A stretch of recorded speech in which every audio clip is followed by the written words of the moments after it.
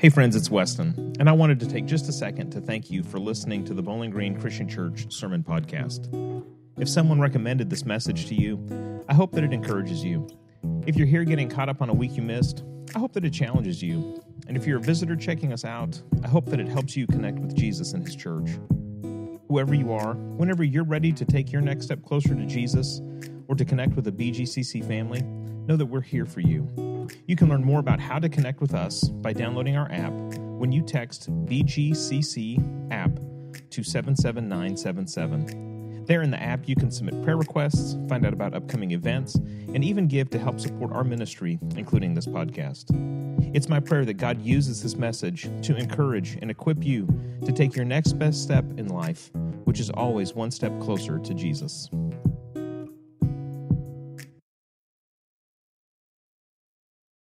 Hey, I'm glad you're here, friends. Glad you're joining us online. I want to just have you get prepared for something, because I'm about to deal in some truth here today. So everybody say truth. All right, I'm about to deal in some truth here today. I'm about to call some people out. It might hurt your feelings. You might feel sad. You might feel angry. You may feel convicted today. You might go, oh my gosh, he just called me out. And that will evoke inside of you some responses of anger or frustration or sadness. And I want you to know that it's okay to feel those things, because this is an intervention, all right? And we're all here for each other. So I want you to look at your neighbor and say, I'm here for you, okay? I want you to look at neighbors a little bit further, sort of put your hands up, sort of like acknowledge them and be like, I'm here for you. If you're online in the chat room, I want you to go ahead and type in that chat window, say, I'm here for you. We're going to get through this together, all right? I need you to hear that. Maybe we should all say, we're going to get through this together. We're going to get through this together. All right, it's confession time, okay? Because I need to confess. I have been unfollowing people lately on Facebook. Okay, I got a few others out there, all right? Now, here's what's going to happen. I'm going to describe some people. Some of these are you, okay? And you just need to know that. And then after service, you're going to come up to me, you're going to be like, hey, Weston? And I'll be like, what? And you'll say, did you unfollow me? And the answer I'm going to tell you is you'll never know. You know, that's the beauty of unfollowing somebody. We're still friends. I've just muted you. And like in life, that would be amazing. Okay? Like real life. Just be like, okay, all right, and we're back. All right, so, I mean, this just happened. And I know some of you are going to say, like, no, but like really, did you really unfollow me? Because I think I've done this. And I'm going to say, you'll never know. That's what it's going to be. Whether you are my best friend or whether you are an acquaintance, the answer will be, I'm not going to tell you ever. And the truth is actually that I don't probably remember whether I've unfollowed you, because as soon as somebody starts, I just unfollow them in Facebook so that way we can still be friends in real life. Okay? Because some of you, if I kept following you on Facebook, I probably couldn't talk to you like in the real world. Like we'd probably have to break up, like our whatever we have. Okay? So here, again, it's an intervention. Just grab some strength. Maybe you need to take a minute to pray, but in Jesus' name, we're going to get through this, okay? All right, the first one is Darth Vader. Okay, Darth Vader is a little vague, all right? Darth Vader is somebody who posts, but you're not sure what they just posted about, but it doesn't sound good. So you're going, well, am I a Darth Vader? Well, you might be if you've ever posted something like, in the ER, ... not good, end of story, that's all. Okay? Or you've posted like, got bad news today. Nothing else. Like, we don't know what the bad news is. We just know that you got it, and that's all. Like, it's vague. You just leave it out there hanging. I don't have time for that, all right? So Darth Vader, I've unfollowed you, all right? Okay? The next one is Sir Sells a Lot. Now, you may be a sir or lady sells a lot if every other post is a link to some sort of sale for oils or handbags or cookware, or a travel, or, I don't know, whatever it is. And listen, I'm on to you. I know you're like, hey, here's a little recipe for back to school, whatever, and I know what you're doing. You're selling something. And I get enough ads on TV, on the internet. I don't have to subscribe to those. So just unfollowed you, okay? Just know that that's happening, okay? So we've got Darth Vader, we've got Sir Sal's-a-Lot, we have Sad Selfie Sally, okay? Sally always looks like fantastic in her selfies. Like the lighting is always good, like her hair is always in place, makeup, like she's like, just woke up this morning and like already like full face of makeup, hair is all in place, but there's always like a sad like caption with it, be like, just can't do anything with my hair today. Or like in the size 3 swimsuit saying, I'm just feeling really fat this morning. You know, this is Sad Selfie Sally. Again, we've unfollowed. Sorry, I don't need to watch that. All right, we're done. Thanks for playing. The next one is Host of the Hoax. Now we're starting to get the ones that really make my blood boil. The other ones I have some tolerance for. This one I have grace for. We're moving into dark territory, though. The Host of the Hoax, they are like convinced that they just got forwarded like the secret to the universe, okay? Like they just got like in a forwarded message something that's been kept secret by the government, been kept secret by everybody, and they post it, and they want everybody to know, hey, I just found this out, and you all need to know. Now, you might be a host of the hoax if you have ever forwarded the email or the post that said, you know, Facebook is going to start charging for their service, and if they start charging, I'm out of here, so everybody join my petition. Yeah, we've seen that like 5 times, all right? That's a hoax. We know that, you know. Or the other one like, hey, Netflix just picked up Friends. They're going to have a reunion episode. No, that's also not happening either. Now, host of the hoax, there's a lot of grace for the host of the hoax because often they just get caught up in it. And so if you kind of like email them or message or post a comment like, hey, that's not true, you know, here's a Snopes article that describes why that's not true, the host of the hoax, they're going to be pretty gracious and they'll say, oh, I'm sorry, I should have looked that up. I shouldn't have just like been forwarding everything that I get to my inbox. That's true. You probably shouldn't do that. No harm, no foul. But Conspiracy Carl is a different breed altogether. Okay, Conspiracy Carl, you forward him that Snopes message or her, and the response will be this. That's what they want you to believe. Like the media has like shut this down. Yeah, I hear what you're saying, but I'm having a hard time imagining Rush Limbaugh and Anderson Cooper together in a room working on a conspiracy. I'm having a hard time imagining Fox and CNN and Breitbart and NPR like all going, man, we're not going to tell them this. And like you just happen to find out the truth. Carl, I think you're confused. Unfollow, Carl. Unfollow. The next one is like Conspiracy Carl, but wants to have a party. I call them the Rally Rooster. Okay? They will post these incendiary comments. Now, Carl just sort of lobs a grenade out there on the Facebook and is like, watch what happens. But Rally Rooster says, hey, listen, I don't want any hate.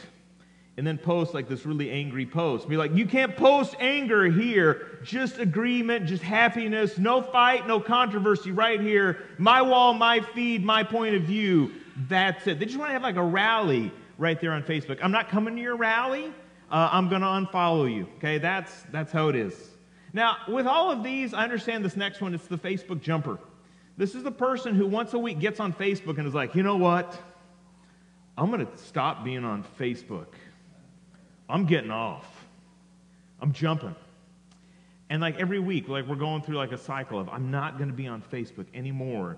And like they tell everybody on Facebook, I'm not going to be on Facebook. Just do it already. You know, just get out. Just get off. Just sign off. Just be done. Okay? All right. Facebook jumper, jump off. All right. Last one here is the group message maniac.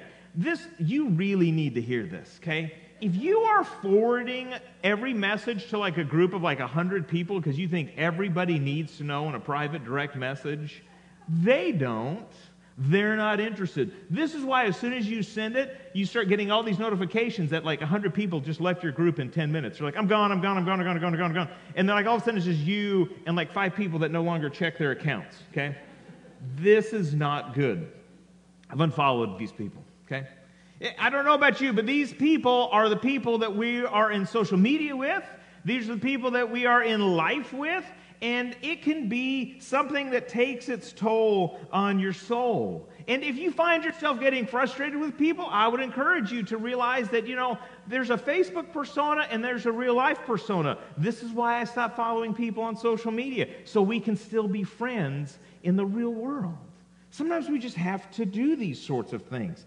Paul's going to talk a little bit about this, believe it or not. Not social media. I know Facebook wasn't invented when he was around. I got that part. Thank you, astute Bible scholars. I'm there too. I'm with you.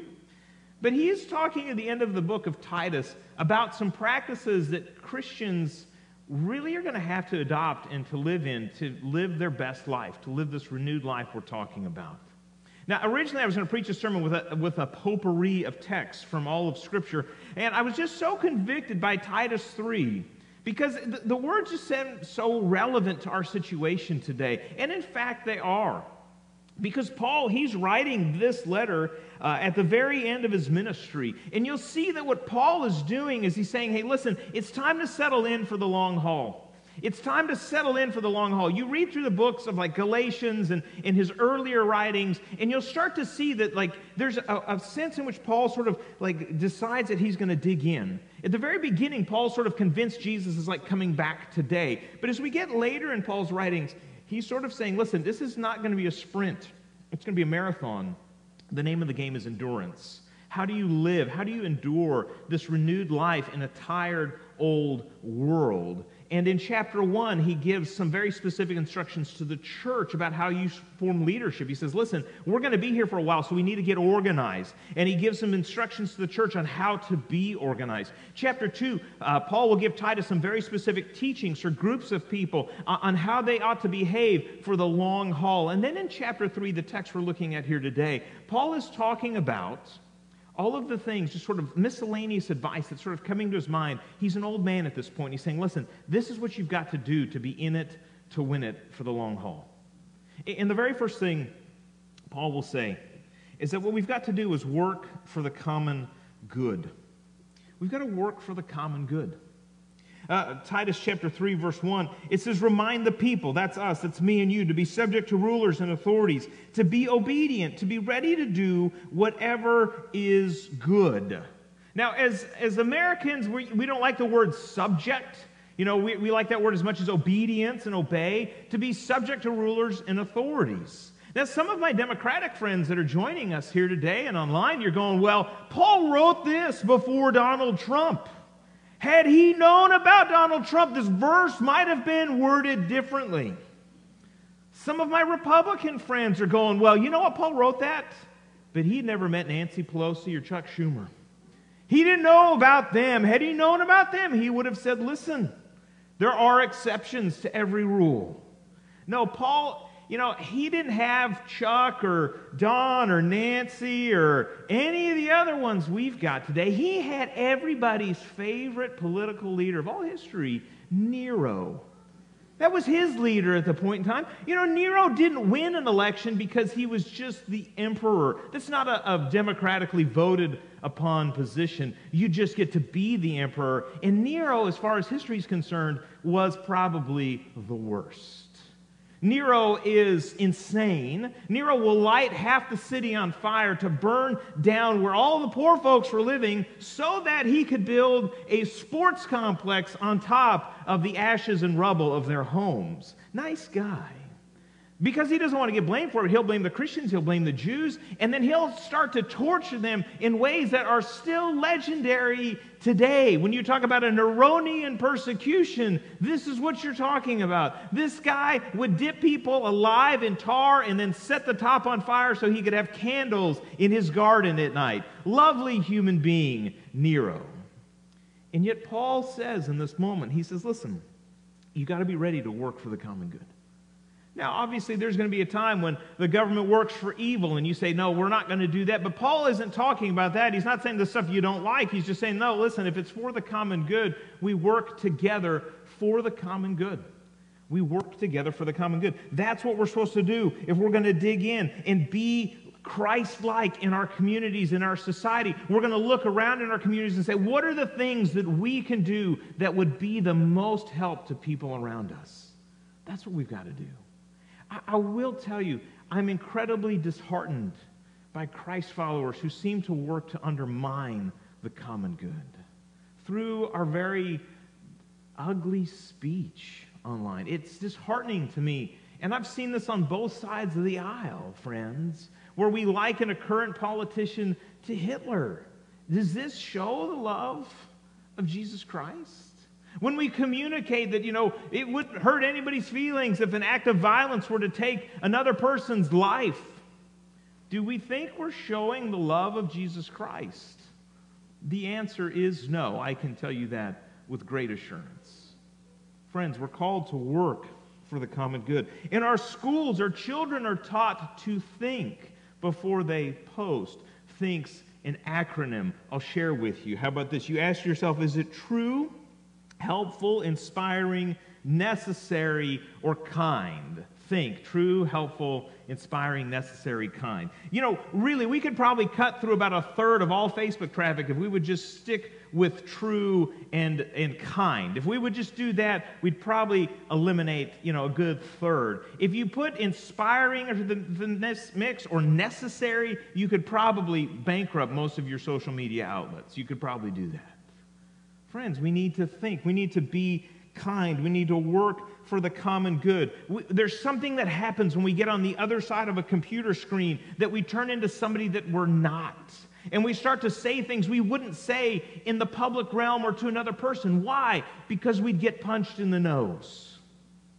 Friends, we need to be kind and work for the common good.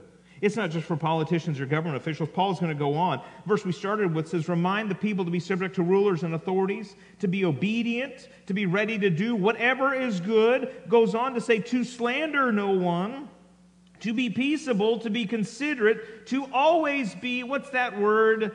Gentle toward everyone. That's the word Paul says. Think about your week, how you've spoken to people, how you've posted about people. Is it good? Is it slandering? Is it peaceable? Is it gentle? Friends, these are the questions we must be asking, because no longer is it one of those things where you might say something as a Christ follower. No, you've posted it. It's there for the world to read, and it's archived for perpetuity. And then not only that, so you've got that, and then you post, man, I love Jesus so much. I'm going to church. Join me today. How do these things go together? Friends, we need to think. We need to be courteous. We need to be kind. Gentleness can be translated simply as courtesy. Do we have courtesy for those we speak to and about? It doesn't mean nodding and agreeing and saying, well, whatever you say, I'm supposed to be nice and gentle. No, we've lost the fact that we can disagree with courtesy. We can say, I appreciate that you have a heart to do this. I disagree with how you're going about doing that. There's a very different conversation from saying what you're doing I think is wrong to saying you are a bad and inherently evil and wrong person. Friends, it's a courtesy. We speak to each other with courtesy. That's part of what it means to work for the common good. And this becomes a lot easier if we do the second thing, which is you remember where you've come from. If we remember where we come from, that we didn't always end up in this place of great enlightenment that we all find ourselves in here today, but that we've had a process of learning. Titus chapter 3, verse 3 says this, at one time we too were foolish, disobedient, deceived, and enslaved by all kinds of passions and pleasures. Notice what Paul says. He says he includes himself in this. He says we lived in malice and envy, being hated and hating one another. We've all been there. Okay? Paul's included everybody. If you didn't read that verse and go, oh, well, that's me, then you missed it. Let me help you. If you don't think that's you, have you ever acted a fool before? Well, I know I have. That's us. Paul's talking about us. Have you ever been tricked? Yeah, I have been duped. Absolutely. Have you ever been disobedient to, authorities, teachers, parents? You go back just a little bit. It doesn't take long. You find that we're all in the same boat. We've all been deceived. We've all been tricked. We've all acted fools. Friends, we've all had bad attitudes. We've all envied. We've all hated. All of these things have happened that we have done, and it does us good to remember that. It does us good. It does us good because we remember that we're not saved because of how great we are. We're saved because of how kind God is. Titus chapter 3, verse 4 says this, but when the kindness and love of God our Savior appeared, He saved us, not because of righteous things we had done, but because of His mercy. He saved us through the washing of rebirth and renewal by the Holy Spirit, whom He poured out on us generously through Jesus Christ our Savior, so that having been justified by His grace, we might become heirs, having the hope of eternal life. Paul looks at God and he says, you know, the word that comes to mind first is kindness. God is kind.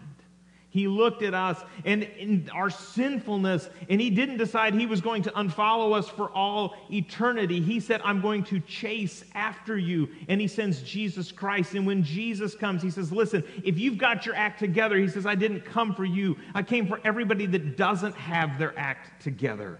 For all of the people that are sick, for all of the people that are stuck, those are the people I've come for. God in His kindness saves us. And we enter into this saving relationship when we surrender to that kindness and we say, God, I accept your kindness and your love. And we enter into that through the waters of baptism. That was the reference to the washing and the reference of rebirth and renewal. That's what's happening there. It's where we give in to the kindness of God.